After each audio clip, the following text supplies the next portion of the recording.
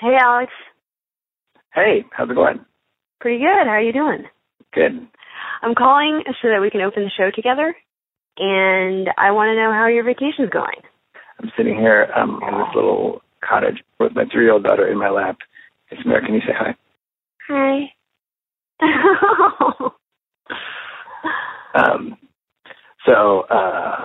If you are sitting with your children, you might want to consider postponing the listen because there is some explicit language in this episode. From Gimlet, you're listening to Startup, the podcast about what it's really like to start a business. I'm Lisa Chow. Alex Bloomberg is on vacation this week. And this is episode 9, the penultimate episode of our season. Traditionally, the episode where stuff starts getting really down to the wire and things get as bad as they've ever been. So we're going to follow that tradition and start with this, an email Lauren typed up late one Friday night in February 2015. Dear Emma, I've been debating sending this email tonight because I know email isn't the best medium for these kinds of thoughts, but I'm sort of freaking out, so here goes. We're going to run out of money. We have $21,000 in our account and are about to run payroll of $12,000. We'll probably make another $5,000 to $10,000 this month, which means we'll have... Lauren talks about a lot of things in this email. How, despite all of the improvements they've made in their service, they're still not attracting more users. How the odds of getting a big investment of VC money seem smaller and smaller. And how she's run out of ideas. Okay, well, I'm sorry for this email and where our company's at. I believe in us as founders and in our team, but it's just hard right now to believe in our business. Lauren. Today on the show, how Dating Ring got to this point, to a place where things were so bad the company was essentially on the verge of bankruptcy, and how this little email led the Dating Ring founders to a big decision, a moment that changed the course of their company.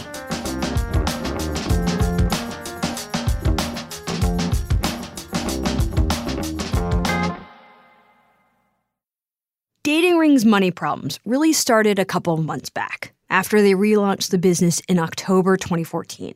We talked about that moment in a previous episode. Initially, it seemed that the relaunch would be a success, that new customers would show up in droves.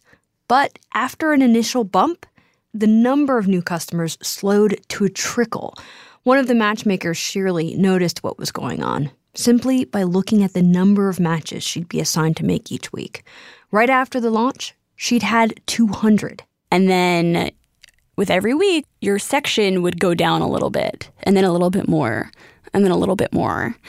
But then when you get down to like 40 matches in your queue for the week, it's a startling difference. So you never, okay, so I'm curious, you never started looking for a job? I never started looking for a job. I mean, I'm going to tell you, everyone told me to look for a job, and everyone was like, you are nuts. Because they'd be like, how's your company doing? I'm like, ooh, terrible. Like, my company's doing real bad, you know? Like, no new members coming in. It seems like we're really, like, getting down there. Around this time, they got some more bad news. Craig, Lauren's boyfriend and Dating Ring's only engineer, had decided to leave the company.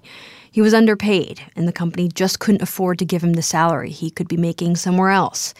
And this was huge. You can't run a tech company without any tech people.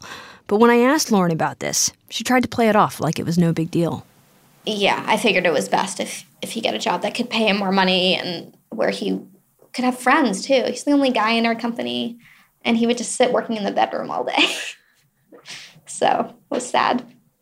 So the idea is he's going to be full-time for a couple more months, and then he's going to transition part-time and take a full-time job elsewhere. Yeah, and then also help us find someone once we have enough money, if ever, to be full-time.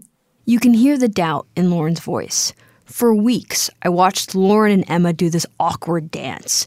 They were trying to put on a good face for the outside world, and then behind the scenes, they were panicking, bailing water out of their sinking ship of a company, trying to fix all these problems. In February 2015, 4 months after the relaunch, with revenue flat and users flat and almost no money in the bank, Lauren flew to California to go to a networking event. She was there looking for potential investors and also some advice. answers. She didn't know what more she could do. And at this event, she ran into one of her old advisors from Y Combinator, Kevin Hale. Lauren recorded this audio diary on the train after a meeting with him. He was asking how things are going, and I was like, they've been so great, and they are still so great, but also we're about to run out of money. I came so close to just crying when I was talking to him. And I really just wanted to ask, do you believe in us? Is this what it looks like when a company is failing and about to die? And basically he said, you're in cockroach mode. And cockroach is generally a good term in YC. It's people who refuse to die and work hard and are scrappy. But he was the company only dies when you give up. But you hear that kind of stuff, and I get it. But is it giving up because you can't pay your bills and you don't want to borrow money anymore? It feels like we have all of the makings of a really great beginning of a story, right? Or everything is going wrong and there's 10,000 left in the bank and then magically this happens. But I don't think that's going to happen. I think we're just going to run out of money. Most people don't make it. Most don't have this magical time when they're right under the wire and get saved. You just run out of money. It's like gravity. And it was on this trip to California that Lauren wrote that email to Emma that we heard at the top of the show. So very far away from being a sustainable company or raising money or having any engineers working for us. And also, that's in April. And in April, we probably won't have any money in our bank account. When Lauren got back to New York, things had gotten even worse. Lauren and Emma decided they couldn't afford to pay themselves anymore. They stopped taking salaries and started looking for other jobs to help pay their bills and get them through this tough time. Lauren told my producer, Lisa Pollack, that she even reached out to an old employer, one she had had when she was in college. I sat at my computer and emailed my former tutoring boss to see if there were any jobs I could take on. And I had left this company. I was with them maybe 5 or 6 years. A tutoring company? Yeah. And I left because I was like, I'm going to Y Combinator. I'm going to, be a startup CEO. It definitely was swallowing pride being back to where I was before.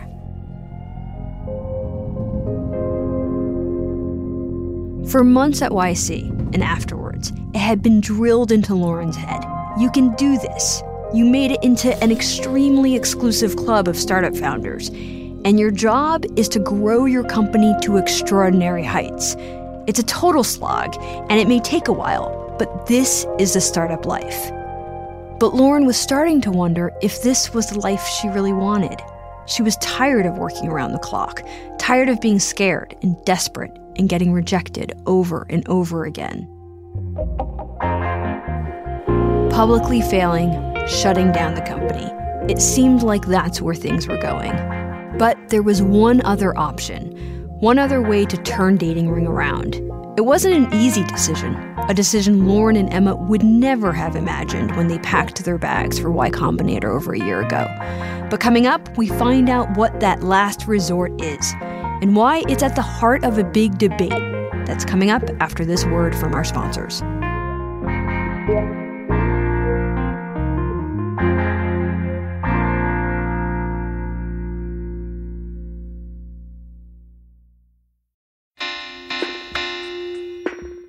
Welcome back to Startup. I'm Lisa Chow. And when we left off, Lauren and Emma were in a bad place. And they realized they had one more option for saving their company. They could essentially give up on the dream that had led them to start the company in the first place, the dream they first pitched from that stage at Y Combinator. Dating should work like Uber. And with Dating Ring, it does. There is going to be a billion-dollar company that provides on-demand dates. And Dating Ring is going to be that company. Thank you. At the time Lauren made this pitch from the stage at YC, she and Emma were all in on the Mark Zuckerberg sweepstakes, that they weren't just building a company, they were building a revolutionary company that had the potential to upend the status quo and get massive in the process. But now, roughly 1 year later, they were at a spot where the only way to survive would be to give up that dream and become what's known in the startup world as a lifestyle company. This idea of a lifestyle company came up in season 1 of Startup, and I'm going to replay that for you. This is Alex talking with one of Gimlet's investors, Chris Sacca. What exactly is a lifestyle business? Lifestyle business is a business that is likely not growing, or it's growing at a really modest clip, and it's making money such that the people working there are living comfortably, they're drawing reasonable salaries for their time, the pace is reasonable enough that they actually get to go on vacation. A lifestyle business looks pretty good to a lot of people. Yeah, except when you're using my money. See, this is why I'm stressed out talking to you. Investors like Chris Sacca, who put money into companies like Uber and Twitter and Facebook, they want to see big growth. And in Chris Sacca's world, lifestyle companies are not exciting. And they're not exciting for investors at Y Combinator either. In fact, the conventional wisdom at YC is that to be a startup, you can't, by definition, be a lifestyle company. Here's Lauren talking to my producer, Lisa Pollock. If you had gone to YC and talked at YC about how, well, I don't know, maybe this is going to be a lifestyle business, what would the people around you have said? I think they would have said, why are you here? Cool, but why are you at YC? I mean, I think the feeling would be that you're not cut out for the big leagues. I don't know that you're not as ambitious. I mean, I think you have a lot of people who did run successful lifestyle companies, and now they're at the next level. It's like being at the Olympics and people talking about, doing well on their club sport league. You don't talk about that. You're at the Olympics.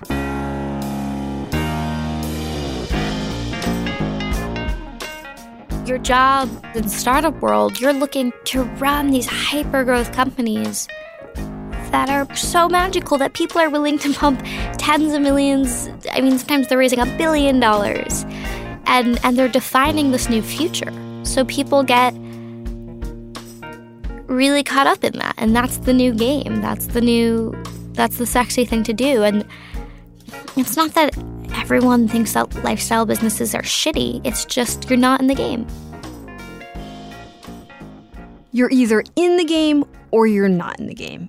And over the last year, they'd realized that maybe taking Dating Ring out of the game would be the best way to build their business. And so a week after Lauren sent that email she read at the beginning of the show, they had a conversation over Skype about what they should do next. Lauren at the time was in California, about to pitch a potential investor. The pitch about how Dating Ring was poised to become a massive, game-changing company. Emma was in New York, about to get on a plane to go out and join Lauren. They talked for a while about what they needed to say in this pitch and how far it felt from reality. And they arrived at a pivotal decision. They recorded the call. It sounds like we are deciding. It sounds like we are gonna. Yeah, I think I should cancel the meetings. Okay, and I think we should be really honest about why. Oh, right? Yeah. Say, we think we're going to be lifestyle, and obviously we feel weird about taking your time or your money in that circumstance. I've been working on a draft. Give me a minute. Okay. They were supposed to pitch this investor named Colin the very next day. Lauren finished typing and read the email aloud to Emma. Hi, Colin. I apologize for last-minute notice, but I unfortunately have to cancel our meeting Tuesday. After much thought and a careful review of Q1 financials, we have decided not to continue fundraising. After 18 months of iterating, we still have not found product-market fit, and due to our current financial status, we can no longer afford to keep our CTO on full-time. Our clearest path towards profitability is by focusing solely on events and premium matchmaking. That is going to be our main goal moving forward. As such, we did not feel that it would make sense for us to continue fundraising while we do not have a clear path towards scalable and sustainable growth. I think that's a perfect email. I really kind of hated hearing it. Hearing it back, I feel like all I heard was like, failure, failure, failure, failure, failure, failure. Love Emma and Lauren. But I feel, I don't know. It's kind of sad. Yeah, I'm trying to think about, like, why I feel like such a failure. Do you feel such a failure? Oh, yeah.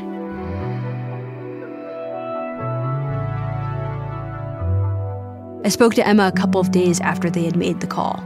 Friday night, I was okay because we hadn't, like, officially decided. Saturday night, I was really down because we had, like, sort of officially decided. And I was like, oh, I'm not flying to California. Like, we're not going to pitch about, like, this whole thing is sort of over. You know, it's like if you apply to a college and you know it's your reach and you know, like, you're probably not going to get in, but you, like, still sort of picture yourself going there and, like, what it's going to be like on campus and, like, you know, and then you get the rejection letter and you're like, oh, I'm not going. And you kind of have to say goodbye to all the, like, fantasies you'd had and all the dreams you'd had about it. Even if you, like, sort of knew it was a long shot, you have to, like, give up that dream. In your head, what did that fantasy look like? If you could kind of give me a sense of, like, what did success kind of look like under that scenario? You know, it looked like telling people the name of my company and having them know what it was. Having it be something that impacted people in some way, you know? And what do you think success looks like under this new scenario as a lifestyle business? Well, what I'm going to say is going to make it sound like I didn't think this about the other, but I guess that wasn't part of the image. But now it feels like doing a good job, being a good matchmaker, and making enough money to not worry about making payroll and paying myself. Stability, I think, is what it looks like. It felt like the right decision. But of course, it wasn't easy giving up the idea of being a huge tech company. It was the idea that carried them through YC, the thing they pitched on demo day and in all those investor meetings. And giving it up was sort of like giving up their identity. Lauren was demoralized. And when founders are going through tough times, family members are often the ones who bear the brunt of the ups and downs, be it emotionally or financially. Lauren's parents, for example, had invested thousands of dollars in Dating Ring. They'd also lent Lauren money to help her get through times when she wasn't taking a salary. But she didn't feel like she could tell them what was really going on with the business. Admitting failure to investors or advisors was one thing. Telling your mom, that's another. I remember in the beginning telling her, I was like, I'm going to make a company worth $10 million. And I was used to doing what I told them I would do. Like, I'm going to go to a good college and I'm going to do well in classes. And I felt like I had failed, and I guess it made me most embarrassed when it came to my parents. It seemed like I was admitting this huge failure to them that they hadn't seen coming. As far as Lauren's mom knew, Lauren was still trying to build a giant dating company. And from the outside, it seemed like things were going well. Dating Ring had been in the New York Times, they had gotten into YC, they were chosen to be featured on this podcast. And so when Lauren had asked to borrow money, her mom just thought of it as a way to help Lauren get through the tough times that all startups go through. And Lauren thought she'd be able to pay the money back. But as the business struggled, paying her mom became more difficult. Lauren felt like she'd broken a promise. She didn't know how to tell her mom the truth about what was going on with the business. But then one day, around the time Lauren and Emma made the decision to become a lifestyle company, Lauren was home visiting her mom, and they got into it. Lauren switched on the recorder. What were you saying? So Let me ask you a question about the difference between running a startup and just running a plain old business. And Lauren thought she knew where the conversation was going. She expected her mom to ask about money, or say she was disappointed, or tell Lauren to get a real job. But instead, Lauren heard things she'd never heard from her mom before. Things don't always turn out the way that we plan, but if you don't take risks, then you don't grow. So I think that's very admirable. I was always afraid to take risks, but that didn't always get me where I wanted to go. I admire you that you're willing to try things, apply for things. You should feel good about it. Even if things don't always go the way you might like them to, look back and feel proud.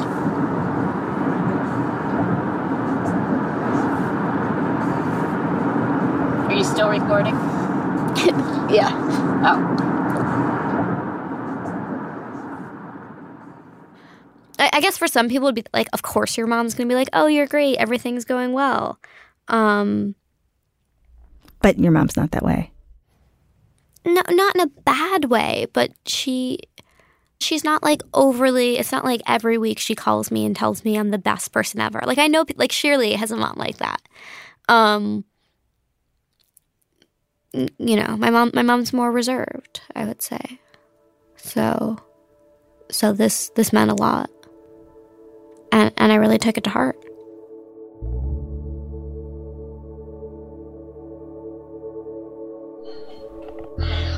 Well, so we have a lot to cover, so let me just give a brief overview, I guess, of what's been going on, and Emma, feel free to jump in. Okay. So once you've made this momentous decision, switching from the Uber of dating to a simple matchmaking service, one of the first steps is to announce it to your staff.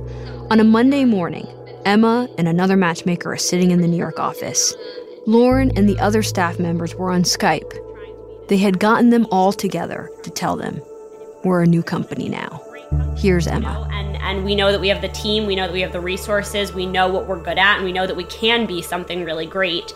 And so the next few months are really going to be spent transitioning the company to being a really strong matchmaking service, which we can be, and we are definitely at least halfway there.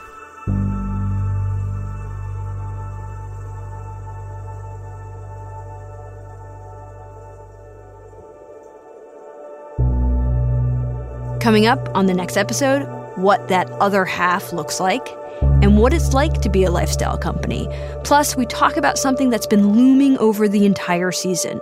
What happens to your business when you're in deep with podcast producers like us? We'll have scenes from the upcoming episode in a minute after these words from our sponsors.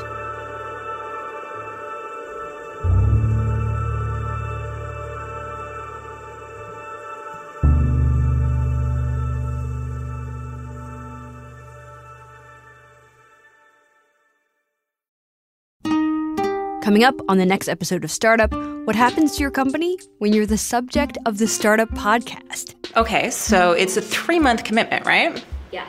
So I have been listening to the podcast. In the last episode that aired, there was some talk about financial things and how much runway was left, and it was only maybe like a month, if I remember correctly. Are you concerned that if you pay for a 3-month membership, in 1 month we will no longer exist? I mean, based on what I hear on the podcast, that's not unrealistic. That's coming up on the next episode of Startup. This episode was reported, edited, and produced by Lisa Pollack and Caitlin Roberts. We also got editing help from Caitlin Kenny. The Startup website was designed in partnership with Athletics. Mark Phillips wrote and performed our theme song. Build Buildings wrote and performed our special ad music. The Reverend John Delore mixed the episode. Season 2 of Startup features brand new original music, written and performed by our very own John Delore, along with his bandmates, Jordan Scannella, Sam Merrick, Isamu McGregor, John Ledoux, Dominic Falicaro. Their band is hotmoms.gov. To subscribe to the podcast, go to iTunes and subscribe to Startup, or check out the Gimlet Media website, gimletmedia.com. You can follow us on Twitter at Podcast Startup, or me at Lisa E. Chow. I'm Lisa Chow. See you on the next episode of Startup.